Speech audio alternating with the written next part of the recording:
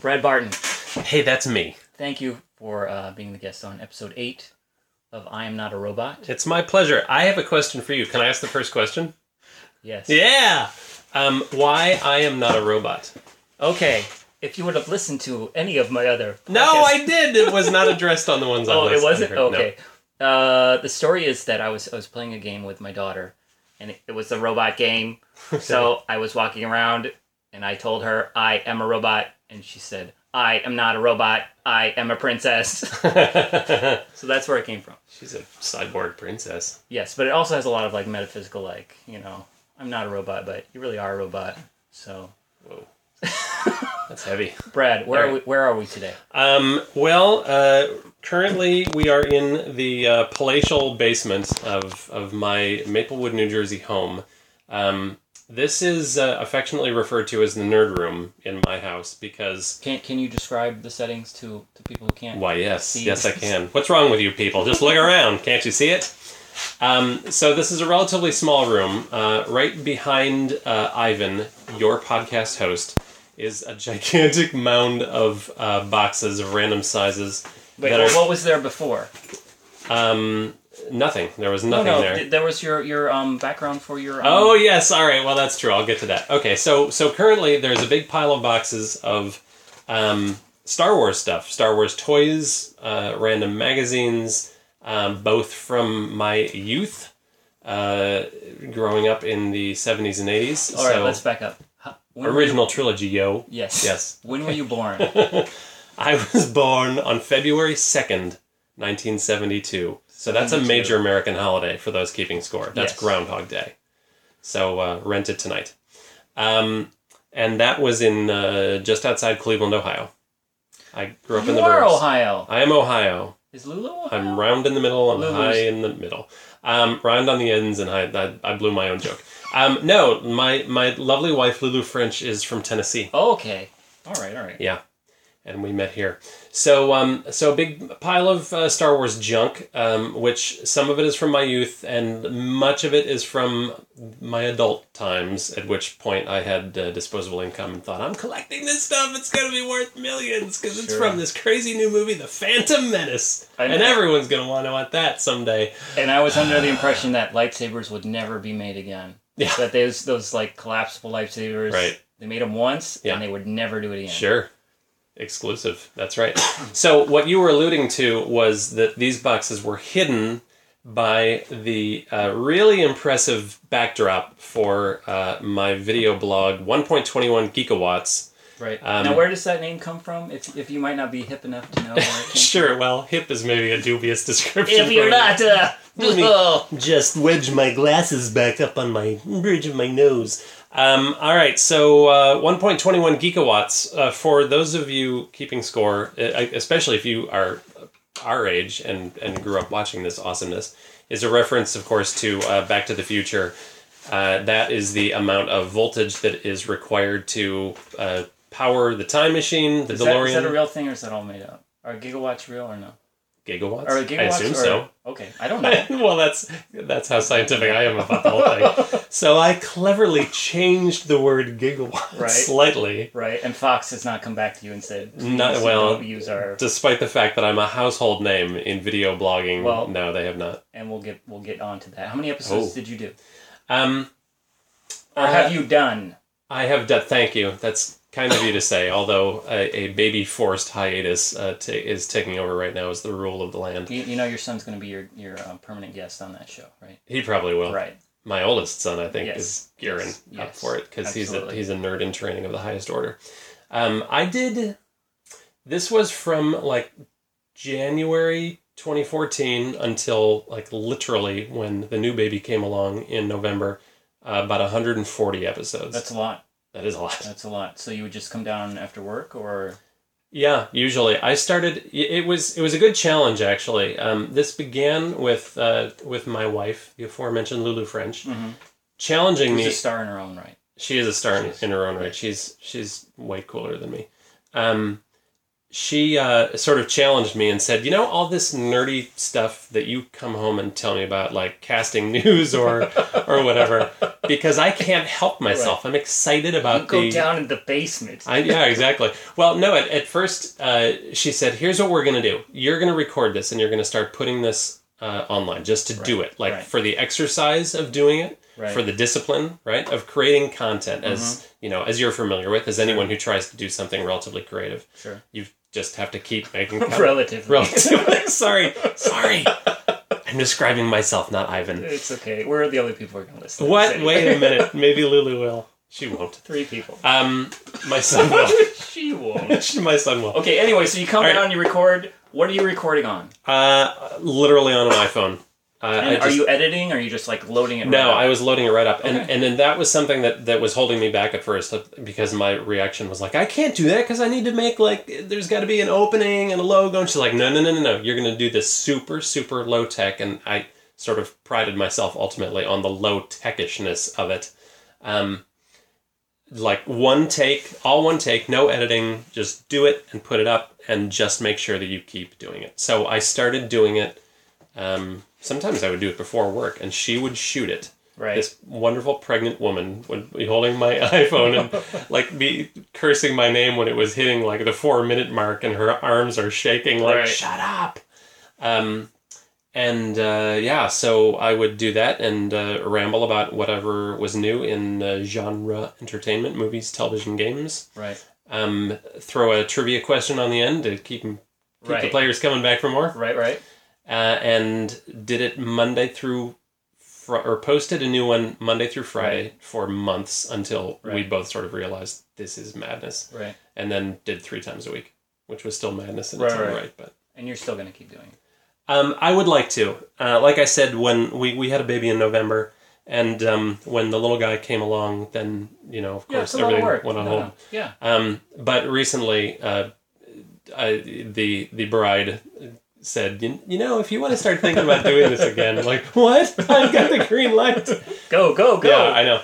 So we should. I think that I'm going to, and it's been actually a long-term goal to, in a way, maybe turn it into a podcast instead and start doing more interviews. Because for the most part, it was me in the basement. Right. But occasionally, I would venture out into the world and interview some authors and nerdy musicians and. What's the highlight of that? What's the? If there's one episode that we need to see of, what should we start with?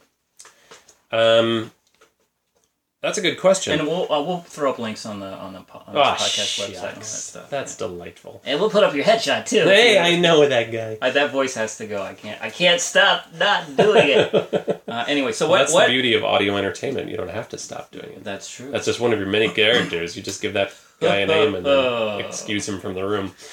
What is the best episode, or what is the start episode, or what is the? Well, I had a fun interview with there's an author named Tom Engelberger who does for the most part maybe exclusively does kids stuff. He's known right now largely for a book series called Origami Yoda. Right. So he did about 8 of those possibly. Wow. And he came through a local bookstore, and I was able to grab him afterwards. In Maplewood? In Maplewood. Oh, wow. Yep, here in Maplewood. And he was wonderful and very funny and, of course, nerdy, certainly. And do you remember what episode number that is? Oh, God, no. All right, we'll look it up. But I'll figure it out. We'll find it. Okay. And we'll put a link to it. Yeah, that was a fun one. So we did origami on air. That's awesome. We made little origami Yodas. Awesome. Yeah. Awesome. What else can I say? I have to finish describing this room because you only did the south wall? Sure. That's the north by northwest wall. Sure. And the other dominant wall to my right is... So you talked about the AT-AT, right? Oh, and there's an AT-AT. This is a classic toy. Yeah. To me, it's more than worth its weight in gold. It really is. I don't have one, but I covet them. Yeah. And whenever I'm in a store, I'll see if they have them, and they're sold out. It's pretty fantastic. Yeah. Actually, there was one episode of 1.21 Gigawatts. The only time I've had a guest host on quote-unquote the set Okay. I've had other guest hosts, and often when I'm on the road doing gigs or whatnot, and we'll talk about why someone would ever be on the road doing gigs. Have worked with a lot of really cool, funny people, but the one time I had someone down here guest hosting, at the end, he stole my AT-AT. He walked off set with the AT-AT. What? Yeah. But Trouble. But it's still here. Yeah, it's still here. Okay, good. And so he is still in my heart. Oh. Like a cold ice shot. Whoa. Yeah. So the rest of this room is dominated by a giant mound of comic books. Right. And How many comic books are here? This is approaching 8,000, I think. Wow. Yeah, it's a sickness. So I'm seeing Marvel, DC, Dark Horse. Yeah, most of this is from me growing up. I was a crazy comic book guy, and you know what? Because of Star Wars, actually, I started reading because of Star Wars. Oh wow! Because you started reading period because of Star Wars. Or no, reading comics. Books. Reading comics. All right. But yes, I exclusively read Star Wars branded. Yeah, because Marvel Comics started putting out a Star Wars series in 77. Yes, and now if you look at it, it's very strange. It's crazy. It's so weird. It's got some delightfully ridiculous stuff in it. And some of them are amazing, but most of it, yeah, they're known for like, here's a green rabbit that had adventures with him named Jackson. At any rate, that was my gateway drug. Was starting to read Star Wars comics since I was such a giant Star Wars nerd, as established. Yes. And then that was late 70s, and I kept going until I graduated high school and went to college in 1990. And so the majority of all this is from those times. So you don't buy comic books anymore? I'm actually wading back into it. Okay. A little bit. Not to a crazy extent. Back then was insane. There were some years where I bought everything that Marvel put out. Right. Everything. Right. Which means that now when I go through this giant stack and like try to organize it, I will pull out things like I have no memory of what this even is. What is this series? I don't even understand this.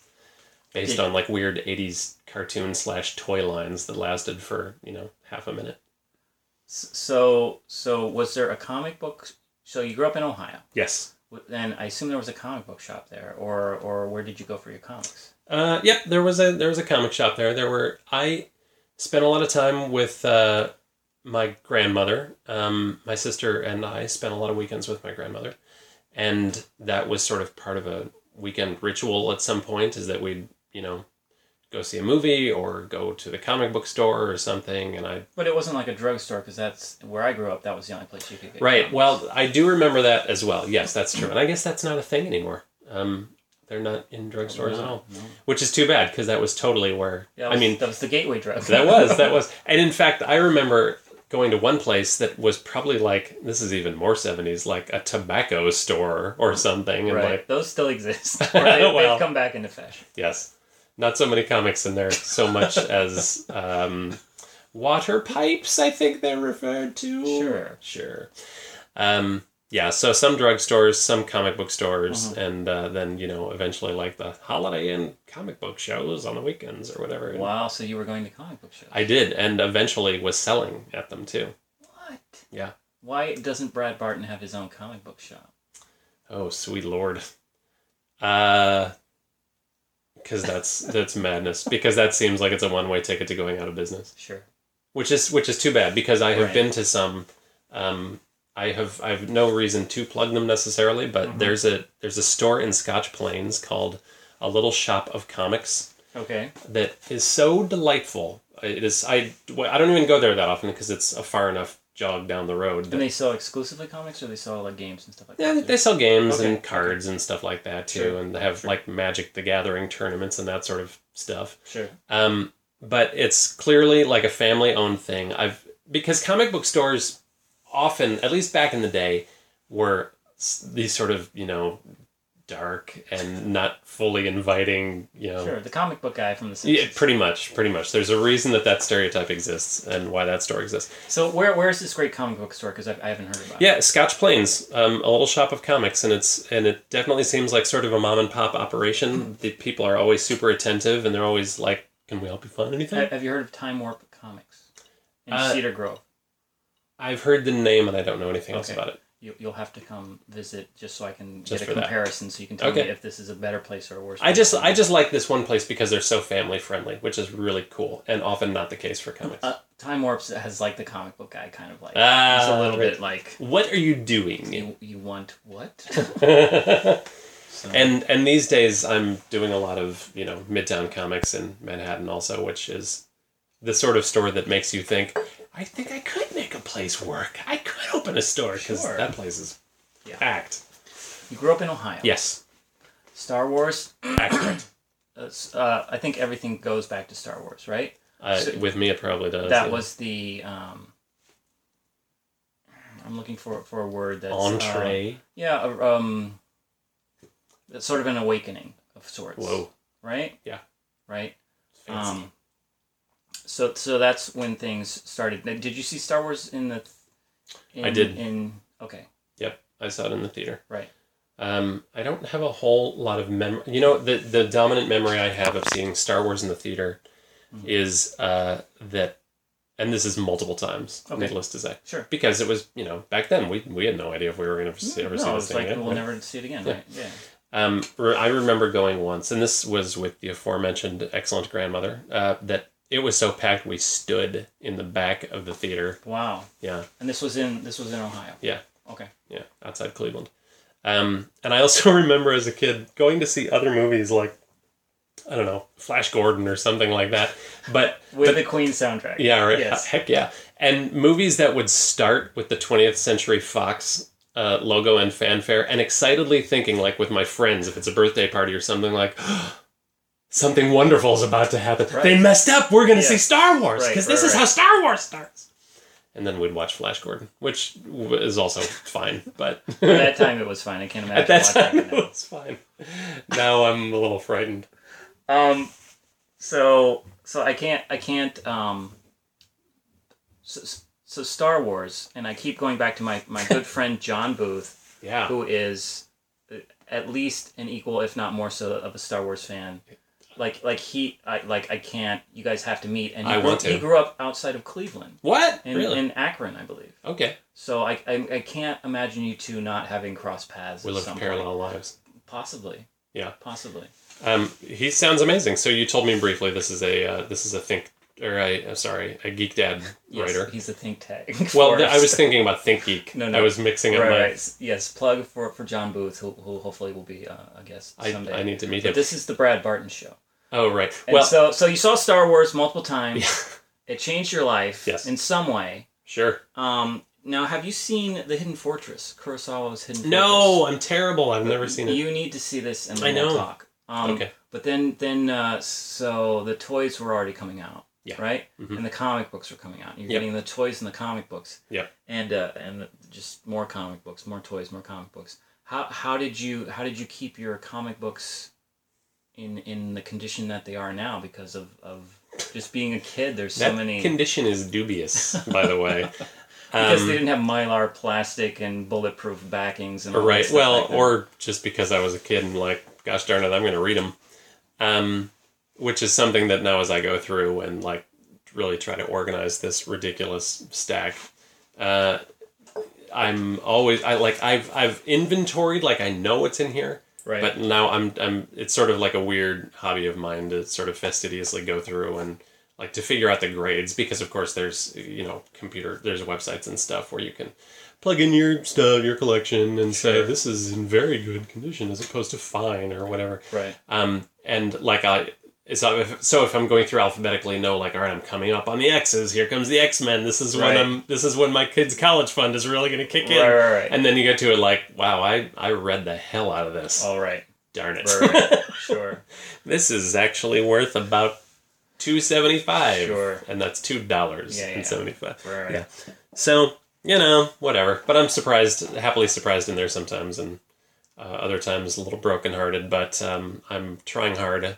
But it was definitely an inspiration, like the comic books and the Star Well, yeah, Wars it totally jumpstarts your brain, and and as far as like I don't even remember what there was before Star Wars. Really, what was there? The Void. Like we were six or seven, or what were we? Did Battlestar Galactica come out after Star Wars? Yes. Or before? Okay, after. Yeah, okay. Battlestar Galactica was sort of the network's desperate gamble, like, Sure. holy crap, we've got to, everyone, what do we got? All hands on deck. That's why Battlestar Galactica existed. That's why Star Trek movies started happening. Yes. I just read the Leonard Nimoy biography. Nice. Or autobiography. Okay. It's very good. Very good. Highly recommend it. Especially if you're into the... No! So I'm trying to get you from Star Wars through high school through... Do you have friends who are reading comic books? Are you alone out there in Ohio? No, I've had great nerdy friends. Who are you still friends with them? Facebook friends mostly. Sure. You know, I'm thinking of two people offhand. One of whom lives in India now. Wow. And is still, according to Facebook, at least, really awesomely geeky. And we talk every once in a while on Facebook, and he's a really good guy.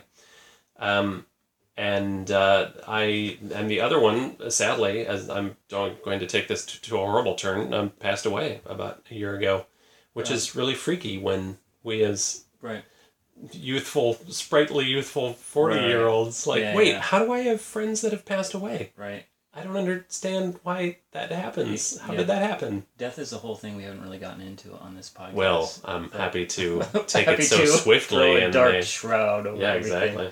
No, I think it's important because we don't talk about it in our culture. And I think that's true. Yeah. But you had these friends. Yeah. Were you playing Dungeons and Dragons with these friends? Not so much. Were you playing Dungeons and Dragons at all? No, not really. I think I dabbled once. I mean, it's interesting too. As a really big dabbled in the black. I dabbled in the D&D. Not that D&D is black. In the 16-sided die. For being like a self-professed nerd, I will often a la the I've not seen Hidden Fortress or whatever. Okay. I've got plenty of black holes in my nerd card cred. You're and as a film fan also. Okay. So like which is okay. I mean, because life's too short, you know, there's no way to take it all in. And that's a little tough sometimes when I was doing the video blog, when people would be like, hey, what do you think about the new, or like, there's not enough gaming news or video game stuff. Right. It's like, because I'm not really a video game guy, just because I don't know the Did you have an Atari 2600 when you were? We didn't have any gaming system at all. My parents were not going to have it. Because they knew, rightfully, that I would never, ever stop. My parents did not think that. They didn't think it through. So I can't imagine being a kid now and having access to that. I can't either. So I sort of feel like, as much as I'm interested in it, I'm not sure I would know how to play some of like the most popular games right now. Like, wait, so there's a controller for which way you go, and another controller for where you go. Did you play Mario or Super Mario Brothers? A bit. Okay. But, you know, at other people's houses. A lot of the phone games are Super Mario Brothers. I know. Yeah, right. Yeah, this is not to say I never played these things. I'm just saying that we didn't have them in our house, which was good then, because when I, as an adult, would get a game every once in a while, a game or two to play on my computer. Right. Oh, good Lord. Like, into the wee hours of the morning, and the anger and the... Any games that stick out? Yeah, when... I guess as a Star Wars nerd, when the movies came back in 99, there was a game called Star Wars Racer. It was like a pod racing game. Okay. And it was fun. Okay. But, oh, man. Oh, Ivan. Oh. Do you know about Battlefront at all? Yes, but I never played it. It's supposed to be the Star Wars MMO that's supposed to be great. Yeah. Everyone loves it. I do know that everyone loves it. And they're about to reissue like a new version of it. Yeah. And, of course, the trailers and previews for it are just... Your jaw hangs open. Yeah, I'll probably never play. I mean... I'll never stop. Although I will talk World of Warcraft with you. That's a gateway. Oh, I'm sure it is. Yes. I'm sure it is. So, finally, Minecraft has entered our house. Have you played Minecraft? My son loves it. I didn't understand it. Got the books from the library that all the kids read. Yeah. And it makes sense. Oh. It's a building game. Yeah. It's also an adventure game. Yeah. I spent 8 hours a day for 2 weeks on it. I don't think I'll ever play it again. There you go. Right. That's what I'm saying. But this is about Brad. Okay. You're in high school. Your this comic is books. This is my life. Okay. Comic book. It's how you got from point A, which is Star Wars. Nothing else counts before. Sure. I mean, was your family into music or art, or did they do anything, or I guess what? Didn't do anything. We didn't do anything. Well, I can only say this because I'm from Ohio. What Ohio was like. There's nothing going on there, man. Sorry, we love you, Ohio. Yeah, we do. From a distance. Oh, sorry. Not true. Go a lot of Cavs. good times. It was a good place to grow up, and a lot of fabulous people still live there. Sure. My friend John still. Yeah, there you go. You are born in 1977. 72. 72. Yeah. But really not But Star Wars. reborn in Sure. 1977. But did May your parents 25th, have like a sci-fi like push on you? Or not at all. Not at all. Not like a... I think I introduced this through sheer force of will. Okay. But they weren't like saying, "Oh, here's Treasure Island" or anything like that, or. No, not really. Can I ask what your parents did? Sure. Well, at the beginning, they were both educators. Okay. Then my mom, when I was born, she stopped teaching to take care of me. Sure. And got bored to tears, of course, and so became a craft. You have brothers and sisters? I do. I have a younger sister, slightly younger sister. Is she into comics and stuff like that? Not at all. Not at all. No. But certainly tolerates the fact that I am. Okay. And she's awesome also, and we can talk about that. So yeah, so my mom stopped when we came along to be super mom. She got really bored and started crafting actually, and like needlepoint, or what are we talking about? no, I mean like craft show crafting. So it started with sort of odd. Yeah, I'll jump to the finish line, which is that she's a calligrapher now. Oh wow! Yeah. So like for weddings and things, or no, it's actually a lot more personalized stuff and more like art pieces, which is sort of a wait, what? It's hard to wrap your brain around it a little bit, right? Until you remember that they live in Ohio, right? And there are still like huge craft shows and where people. I'm thinking of the movie Her. Have you seen that? I have seen where the main character's job is to that's write like these, future calligraphy. Yeah. No, it's more like it sort of runs the gamut from pieces that are like, you know, there's and I don't mind saying this because she even knows that I probably roll my eyes at some of this stuff. You know, stuff like there's a special place in heaven for the mother of twin boys. Sure. And the the Knapp family or whatever. Right. That sort of thing, right. And then other more. But she must art be pieces. amazing if people are asking her to do this. Put me through college. Wow, that's amazing. And my sister, it was Does she huge. have a website? I don't think she does. Then because now they're in their 70s and they're slowing down. She's like, oh. I think they are because they would. That's fantastic. And then when my dad retired, then he basically took over what his real job is, which is the shipping department. Oh wow! For this, you must have some of her work, right?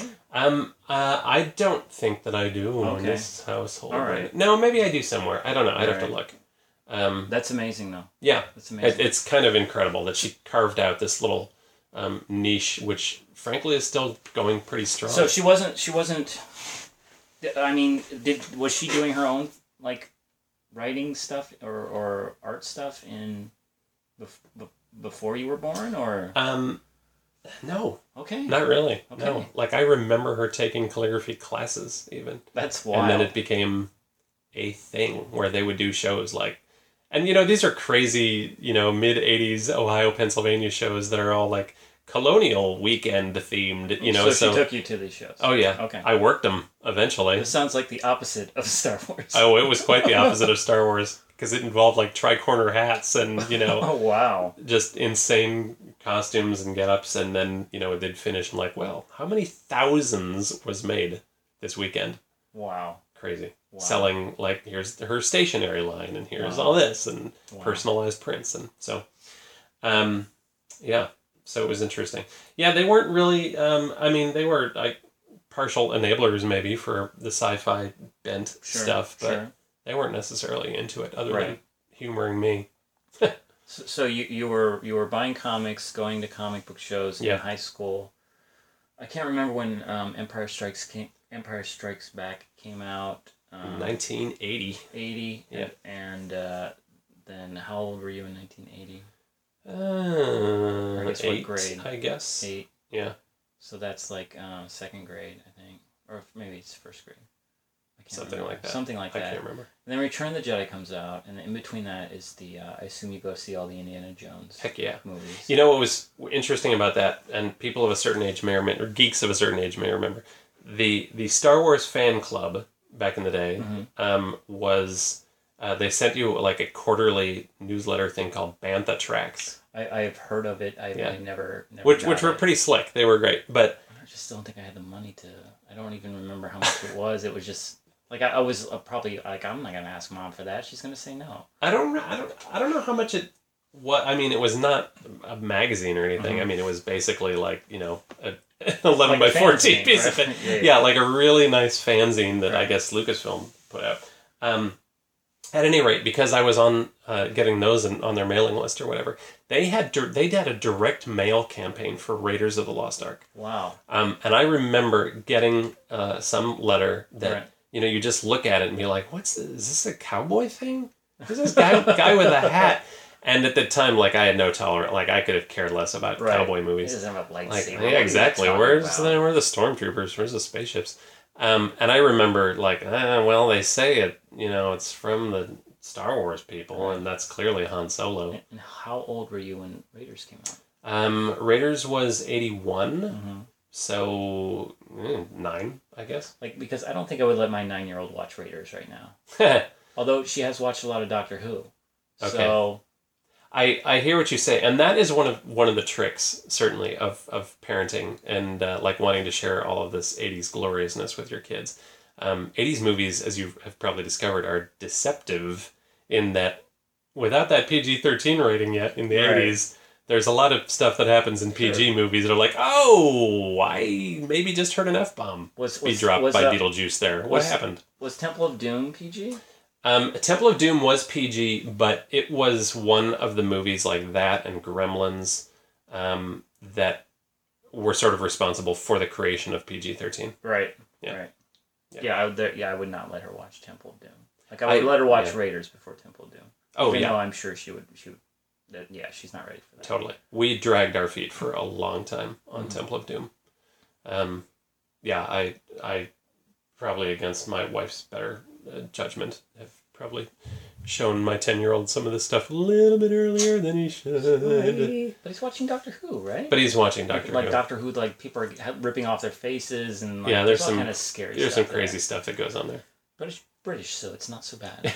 Exactly, it's classy, Ivan. You're a senior in high school. I'm thinking probably Temple of Doom has probably come out, right? You are. Oh, sure, yeah. You're like all seniors do. You're thinking about how to plot your next course, or you're thinking, okay, if I pass these tests, I can go somewhere and do something. Somebody wants me to go to college. What are you thinking at that point? I was thinking. Well, I will say that I was a performing arts kid. And when did that start, and where did that come from? That probably started, middle school at least, if not earlier. Are we talking singing and dancing, or like singing? Okay, like choir, school choir, and that sort of thing. I don't think I've ever heard you sing. Oh, it happens professionally outside of outside of comedy. It doesn't really happen much outside of comedy. Okay. Do you miss it? Not so much that I'm dying to get back into it. Okay. I do like it. Right. It's nice, and for a while in my adult years, you know what? It was when the comedy and music merged that when it was most interesting to me as an adult. Okay. But as a kid, I was a choir kid, and then eventually performing arts in high school as well. And loved it. I was super into that. I mean, so I know that we've been focusing really hardcore on the nerdy stuff, which is fun, but that life was absolutely going on. In fact, with the aforementioned nerd friends, they were also performing arts guys. Okay. And I loved it. I was all about choir and the musicals and the plays. It sounds like you had some good teachers or some good inspiration. I did have some, in high school particularly. I had a really great drama teacher, Ellen Picard. So you were in plays and things like that? I was. What was your first play? Ooh. Well, in high school, the first one of note, I think, was Once Upon a Mattress. Okay. And I just had some random, sort of walk-on 3 lines role there because I was, in 8th grade or something, and all the upperclassmen had the good stuff. Sure. But then, just by virtue of the fact, I don't know, maybe there weren't strong guys or something, but I was a lucky dude from a casting perspective in that I was like the musical lead for like 3 years. Oh, wow. Sophomore and junior and senior year. You're a tall guy, so. Because I was a tall guy, and yeah, I guess I was tall. A tall, good-looking guy. And I could sing. Yeah, there we go. There you go. I don't know. Presentable. I was presentable. Right. Yeah, and so that was... So what were the musicals like? That would have been... Oklahoma was one of them. Okay. Annie Get Your Gun. Who did you play in Oklahoma? Curly. Curly, is that his name? Of course, sure. Yeah. And Annie Get Your Gun was Frank Butler, who was the male lead there. And then senior year was... Oh, geez. Oh, The Music Man. Okay. Yeah. Which are really fun shows, and we had a really fun department, so it was all about that. So heading into college then, I fully expected, performance, but that's where the finest waiters in the world come from, those programs, and so... So you had that sort of perception at that point, or... Yeah, I did, which... Because most people are like, I'm going to make it. I know. But you were like, waiter. This is like... I was already thinking, I need something safe, so I don't know what that is. That's maybe my therapist will explain that to me. Something to fall back on, or like a real job? I don't know. I think real job. I think my thought was like, that's not a real thing. So you were where did you decide to go to college? I went to school at Ithaca College, upstate New York. And how did you get from Ohio to New York? Because I know a lot of being an Ohio kid, just going out of state I didn't even think about that. Yeah. So I mean, how did you? I don't remember. I know they had a really good. The thing about Ithaca was their communications program, which is ultimately what I ended up doing, was really impressive. And very hands-on, like a lot of opportunities to do stuff right away. Right.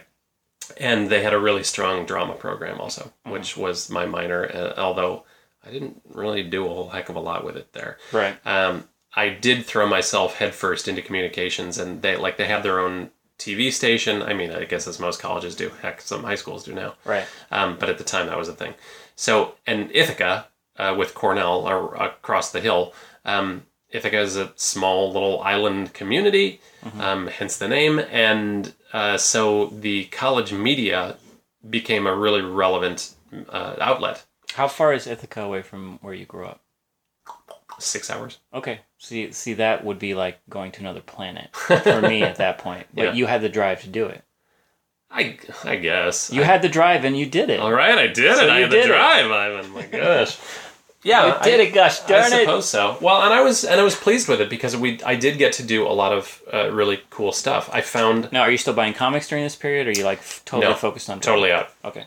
I'm totally out. Because I have a very... I was going to say fiscally conservative gene in me. I don't really think that way normally, but a lot of it is like, I'm a total tightwad and I'm not going to spend money on whatever.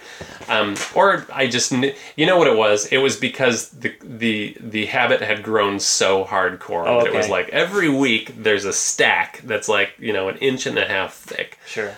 And I know I can't sustain that. And now I'm sharing a room with someone. So where am I going to put this stuff anyway? So I don't have that money.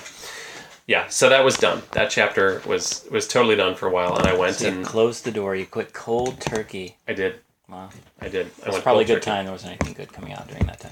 I'm happy, yeah. I think if I'm going to miss a decade of comics, I was fine with the 90s being that decade. Right. Because now you look back like, ugh.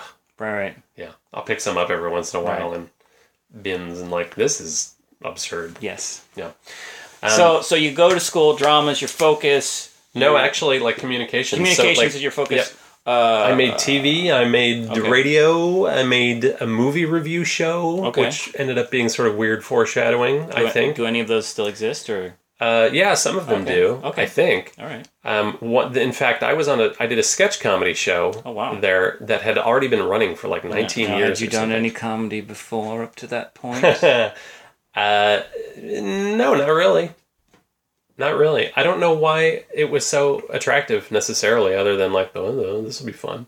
So it was writing sketch. It wasn't improv or anything like that. It was writing sketch, and with some really great people. Some of them are still friends to this day, and bizarrely, in even just my overlap of time there, this show spit out some folks that are working, that they're known. Oh wow! Anybody we would know? Or? Yeah, maybe. At this point, the most visible is maybe a guy named John Bowie, who is on a Big Bang Theory. He has some sort of a lisp or something. He's in a comic book store or something. I don't watch it often enough to know. I see him every once in a while. So he did that. Wow. There was a guy named Andy... Oh, yeah, well, he's known. Andy Daly, or Andrew Daly, who was on Mad TV at one point. He was on... is it Eastbound and Down? Is that the name of the show with... I can't remember. It's on Showtime. He's a guy, another really solid character, actor, comedy guy who shows up a lot, and you might see him like, oh yeah, this guy. So you were running around with them, or we were working on this show. So like our years didn't overlap exactly. They were a little bit older than I was. Someone who was writing on Letterman, I believe, for many years. So it was a really cool group. Wow. Yeah. Wow. It was really fun, and it shaped me, and I'm not quite sure it shaped me in a good way that I never really walked away from. So while you were doing these projects, you're approaching your senior year. Do you have like a I got to go to New York, or I have to go to LA?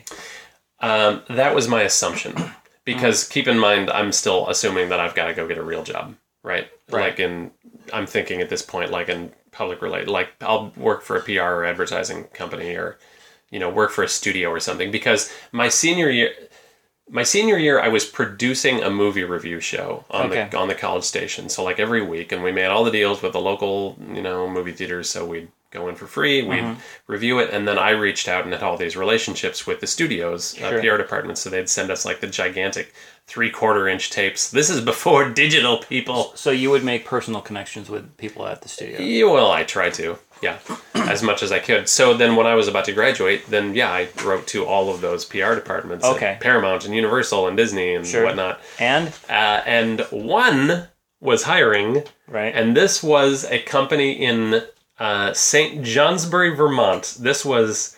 What? Yeah, exactly. That's a thing. This was a super independent film that had come through Ithaca. They were they shot it. They were self-distributing. What was it? Do you remember? Yeah, it was. This movie was called Where the Rivers Flow North, starring Rip Torn, an actress named Tantu Cardinal, who's Native American. She was in Dances with Wolves. Michael J. Fox was in it for like 5 minutes, and this is like where it got its traction. Right? Oh, okay. Because he was a Vermont guy, and he was sort of doing them a solid by being in it. And they needed help, so I moved to Vermont out of college to this minuscule town in Vermont. Wow. Yeah. Just like I'm getting an apartment, I'm going to live here and work. Yeah. Yeah. So this is, let's do the time frame. This is like so this 92 or 93? No, even earlier than that. I graduated in 1990, so this is like summer 1990, I went up to Vermont. Oh, wow. And by winter 1990, when we learned that no one belongs here in the winter, where the mornings you walk out and your car is like just sort of looking at you with sad eyes and like, no, not this morning. What part of Vermont is that in? I can't picture it. It's on the New Hampshire border. Okay. Probably 2/3 of the way up, so maybe hour and a half south of Canada. Okay. And that was kind of cool. And this company like worked out of an old antique store in a town called Barnet, which was like a street. Oh, That's wow. it.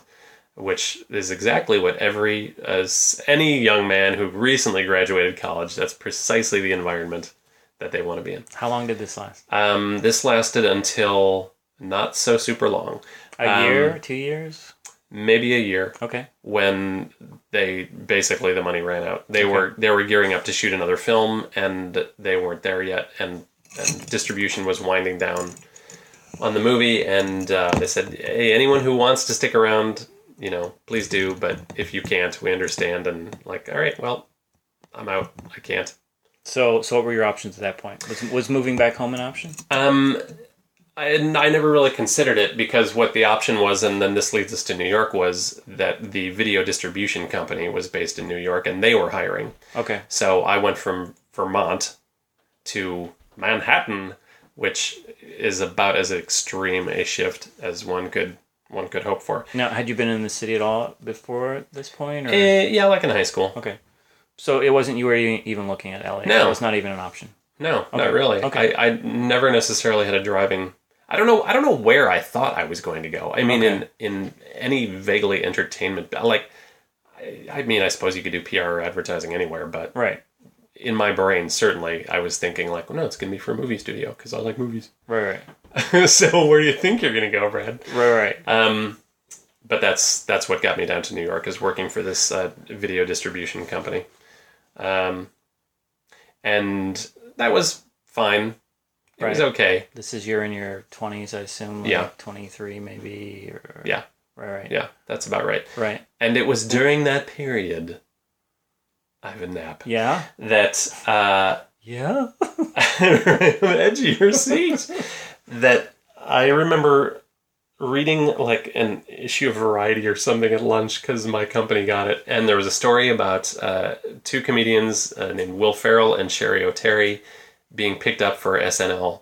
And they had come from an improv organization called the Groundlings in Los Angeles. And I thought, I want to be on SNL. I just did sketch comedy in my college. It was fun. I want to be on that show. And so I looked for the Groundlings equivalent in New York City, and that Groundlings equivalent is Gotham City Improv. Now, there was some other improv schools out. Were there or were there not? Yeah, there were. At that point, and so now this is 96, 97. Okay. So in New York at that point... was Freestyle Repertory Theater, Chicago City Limits was going on. And this is all improv or sketch, or what are those guys? They're mostly improv. I'm sure that sketch crept in a little bit. Like improv games, or were they doing heralds, or? No, this was mostly short form improv. So for those of you playing along at home, we're talking like Whose Line Is It Anyway style improv. And then a little bit of sketch. Gotham City Improv was structured that way, where you'd begin with short-form improv and then slowly segue into character monologues and then sketch comedy that's sort of character-heavy. That's the Groundlings model, and that's what they did, because they are, in fact, a spin-off of, originally from Groundlings in Los Angeles. So I started taking classes at Gotham City Improv, and... Was this when they were on the second floor, or... No, before that. Where were they before? They were this nomadic organization that had an office somewhere on 42nd Street, like very west 42nd Street, and rented space as needed. And I remember seeing some main company shows that I thought were great, that blew me away.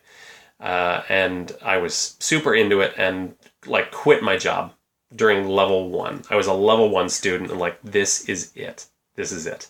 So, I'm young and I'm stupid. I have no dependence. I'm in New York. I'm doing this. Right. That's a horrible decision. So how are you making money if you quit your job? Well, because my job was benevolent and kind enough to just sort of shift me to a different department. Like, all right, you know what? We're going to just make you a drone in accounting because you know how this place works. You know the titles of all these junky movies we're putting out on VHS. So you know how to process paperwork. So just come in when you want. And, wow. Yeah. Wow. Yeah, I know. I'm stupid lucky as far as that goes. So who was your teacher, your first teacher there? I had a teacher named Darren, whose last name I cannot remember. My most influential teacher at the time was... oh God, I'm crashing on names. I'm so nervous. It'll come back. We'll edit it right in here. Good. Insert and right name in here. And here. Oh, all right. So one of my great teachers back then, and he's still a really good friend. His name is Lance Worth. He's awesome. Still in New York and still dabbling every once in a while, I think. I mean, he's got a real job as well. Right. At this point, but so this is time frame is 1990. Yeah, so we're like in 97. Oh, 97. Okay. Yeah, 97, 98 or so. And while I was doing this, somewhere in there, then New York Improv really started to take off a little bit, if for no other reason, because UCB moved into town. They were not in New York yet. Right. And so there was a little bit of crossover there. And by UCB, of course, that was like the UCB. Right. Now, Amy Poehler up on stage. And did you take classes at UCB? I never did. Okay. Why is that? Do you want to go into that, or do you not want to go? No, it's okay, because I had lots of friends who did. They were over there, and there were even some Gothamites who are like, oh, we're going to just do it just to do it and see what's going on, because it was the early days, so it was easy, and you're having classes taught by them. The aforementioned Lulu French took classes there. And, then you could have Amy as your teacher. You could have Matt Besser and Ian Roberts as your teacher. Mm-hmm. And they put out some cool stuff. I pause only because there were a lot of people that took then, and now they are working as famous actor, comedian types. Yeah. And I've done projects with a lot of those people, and always sort of wonder, like, is this the missing ingredient to not have UCB on your resume? Although I have my thoughts on UCB, especially which are different from back then as opposed to now, or when I was even more actively involved with Gotham City Improv, which is fast forwarding a little bit, but agreed and understood. Yeah. So you're taking classes, you're really into it. Yes. What do you see about improv that is hitting you more than your sketch comedy, or what is this thing there that's like, I'm gonna quit my job, or like, what happens? Gosh, it just felt so incredible. The instant creative process was amazing. I met the woman who would become my wife taking classes, so that was really awesome as well. What class was she in? I was in a level 3 and she was in a level 2. Okay. And we had friends in common in both of those classes, so the classes would go out together afterwards, and then got it. Oh, there's some interest here. But everyone was just so funny and really pushed each other hard and created such great stuff. So it just felt so good. And the instant gratification, of course, of improv, and like, we just made this and people responded and we got laughs, and it just feels so remarkable. And as anyone who has done improv for a while can tell you, one of those people might be you, Ivan Knapp. That's another Here's your dirty secret. That's how we know each other. We're talking about Brad Barton tonight. All right. But back to your friend who writes for the geek stuff. No, I'm joking. Yeah. You take classes, and then so after you take your third class, then you start doing shows at that point, or how is it structured? Yeah. Basically, at that point, level 3 was creating a full sketch show. Was Podborn around then, or not? No, that was even further. Okay. In fact, we left for a while. At the time, we were all... Time out. Okay. You're just doing improv. You're not focused on drama at all. You're not focused on... Well, no, that's not true. I guess I picked up a few... Like, I did a little bit of dramatic stuff, and that was fine. Do you have an agent? No. Okay. I did for a while. I had commercial agents. Okay. Which I don't currently, just because of life has been stupid. Okay, understood. That's my fault. Okay. That's my fault, kids. We don't have to go Hold there on to your dreams. Don't bench yourself so hard. That's what I did. Wait. What? Bench yourself? How did you bench yourself? Well, that would be jumping to the end of my Gotham City Improv journey, which, if we skip ahead to Gotham was amazing for me for a long time. Right. So if I started taking classes in 97, I'll bet I was, all told, maybe involved with them for really actively for 10, 12 years. That's possibly. A long time. Yeah. I'm the old guy. And that went from taking classes to being the number 2 guy under an amazing improviser and teacher and all-around human being named Dave Stork. Sure. And then I became the artistic director and executive director for a while. Right. Which is number one. That's the number one guy. Who is number one? Underneath the board of directors. Okay. Yeah. All right. Well, I don't think I ever saw the board of directors. Well, they're a mysterious organization. Yes, Gotham City Improv is a not-for-profit, so there is a board of directors, and that includes the founder of Gotham, one of the founders at least. Her name is Hillary Stern, and she's an amazing writer and director and very funny. She came from Groundlings. Okay. I owe a lot to her because when I was involved, and this helped with the whole quitting your job thing, because she was and is still to an extent the person in charge of a lot of corporate work. Mm-hmm. And I did a ton of it back then and still do a fair amount, actually. Mm-hmm. I'd like to do even more, where it's creating comedy for random corporate events or hosting a lot of random corporate stuff. So you're still involved with GCI? Yeah, somewhat. Okay. Right. Not as actively as I was. Right. I'm not like you couldn't go see a Gotham show and see me perform. That's not happening right now. Right.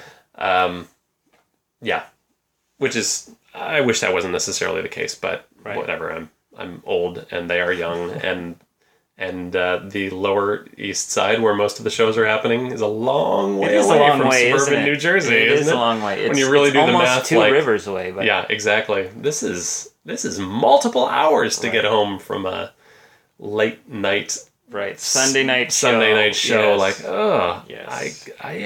I've got a baby. I need to go help with the baby. So you're into improv 200%. Yeah.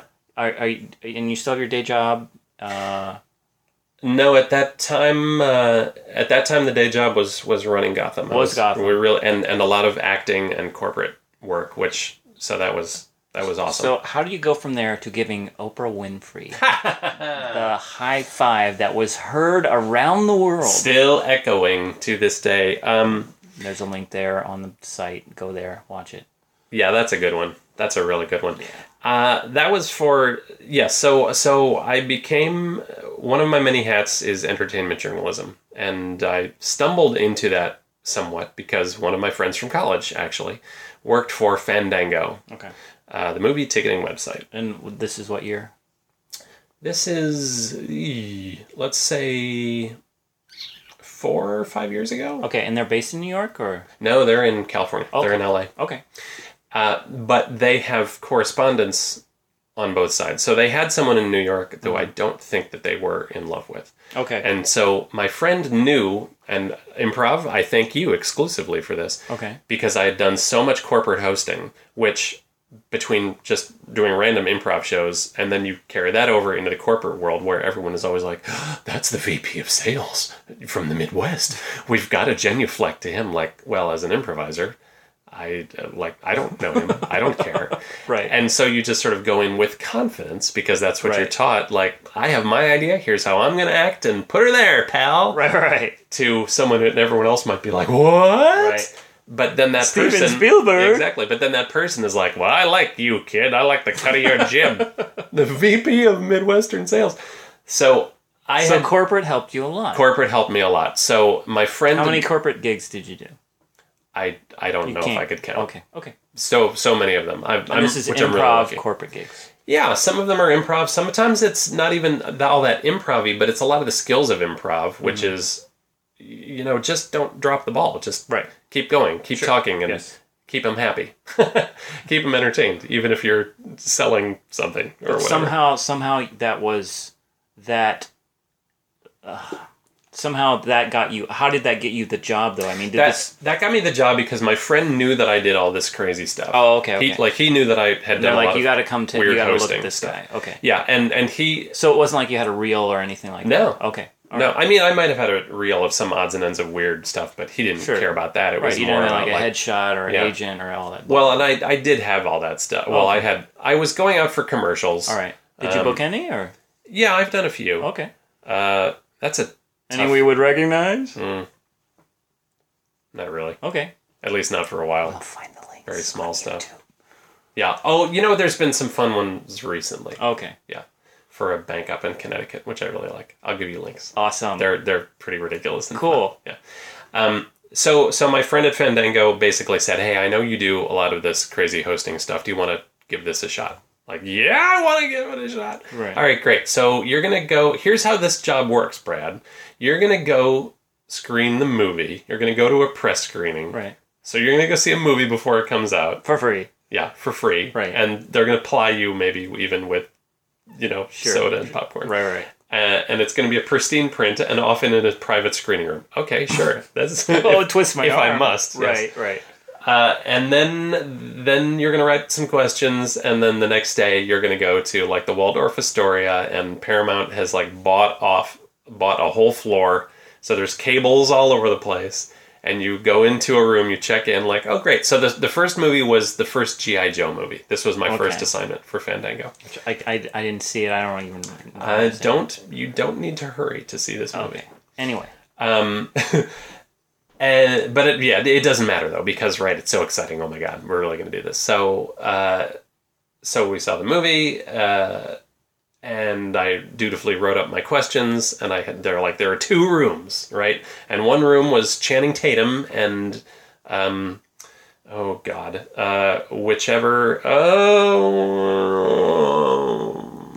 can't remember his name. This is terrible. I can envision him. He comes from a long line of African-American comedians that work all the time, and I cannot believe I cannot remember the name. It'll come back to you. Yeah. Anyway, famous people. Yeah, and then the other room was like Sienna Miller and some other actress who I don't think has worked since G.I. Joe. You're welcome.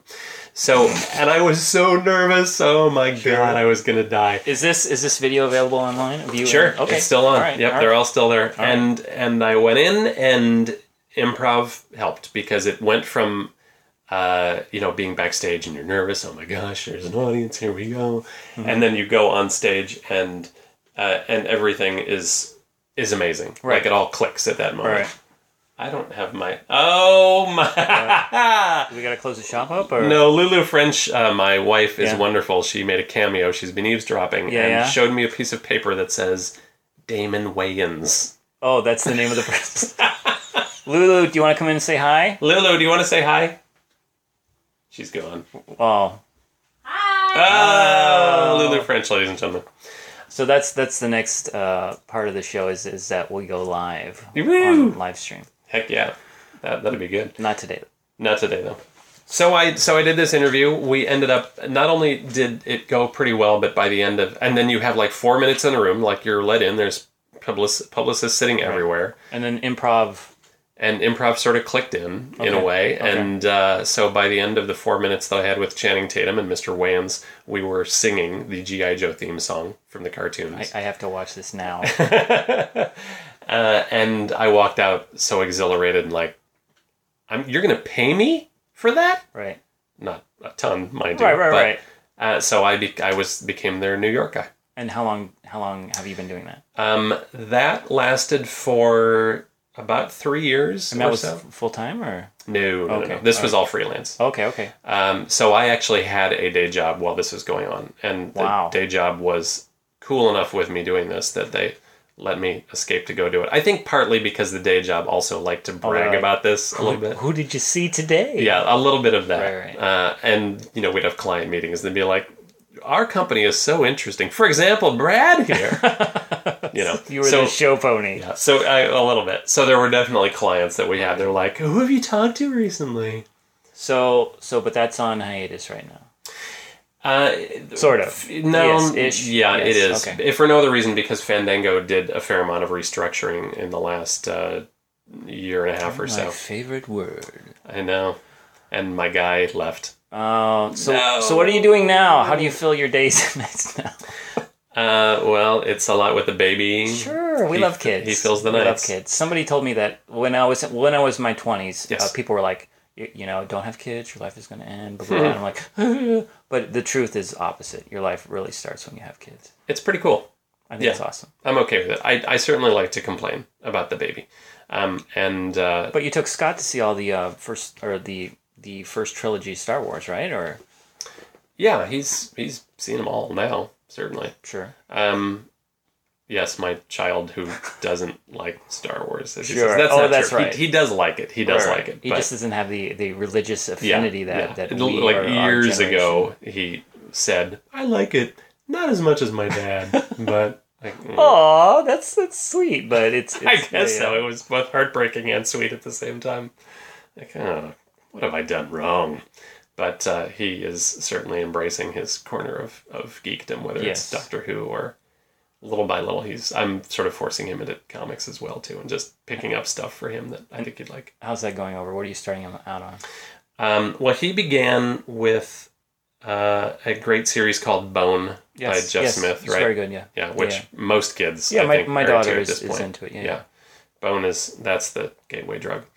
And from there now, I mean, a lot of them are definitely kid skewing stuff because, the comic book industry in general seems to have decided that that their target audience was going to be kids that started reading in the 80s and 90s and just kept growing up. So it's the majority, I feel like, of stuff published is like a little more violent than it needs to be, a little bit more skin than it needs to be, or something. And I'm not, I don't mean to be prudish and against that stuff. I mean, there's a lot of amazing stuff that definitely skews mature, but the fact that so much of it is, I'm thinking like, as a kid, I inhaled Spider-Man comics. Right. And now sometimes I read, maybe Spider-Man is a bad example because it's relatively tame, but still you pick them up like, why did the language have to go like blue just randomly in the middle of this time? Like my kid would read this in a second. Right. If it wasn't for the fact that, I don't know, some random choice had to be made just so that the teenagers would keep reading it. Like, don't turn your back on the 10-year-olds who want to read this stuff. I feel like we've just touched the topic of the geek world. Oh boy. Of everything. Most of our shows run an hour. Yes. And we're at the hour mark. Darn it! I want to go out on another geek note. Sort of like what are you? Obviously, if the Fandango thing happened again, you would love to do that. Absolutely. And if there was a closer improv troupe or something, I don't know. Possibly. What are you doing creatively now?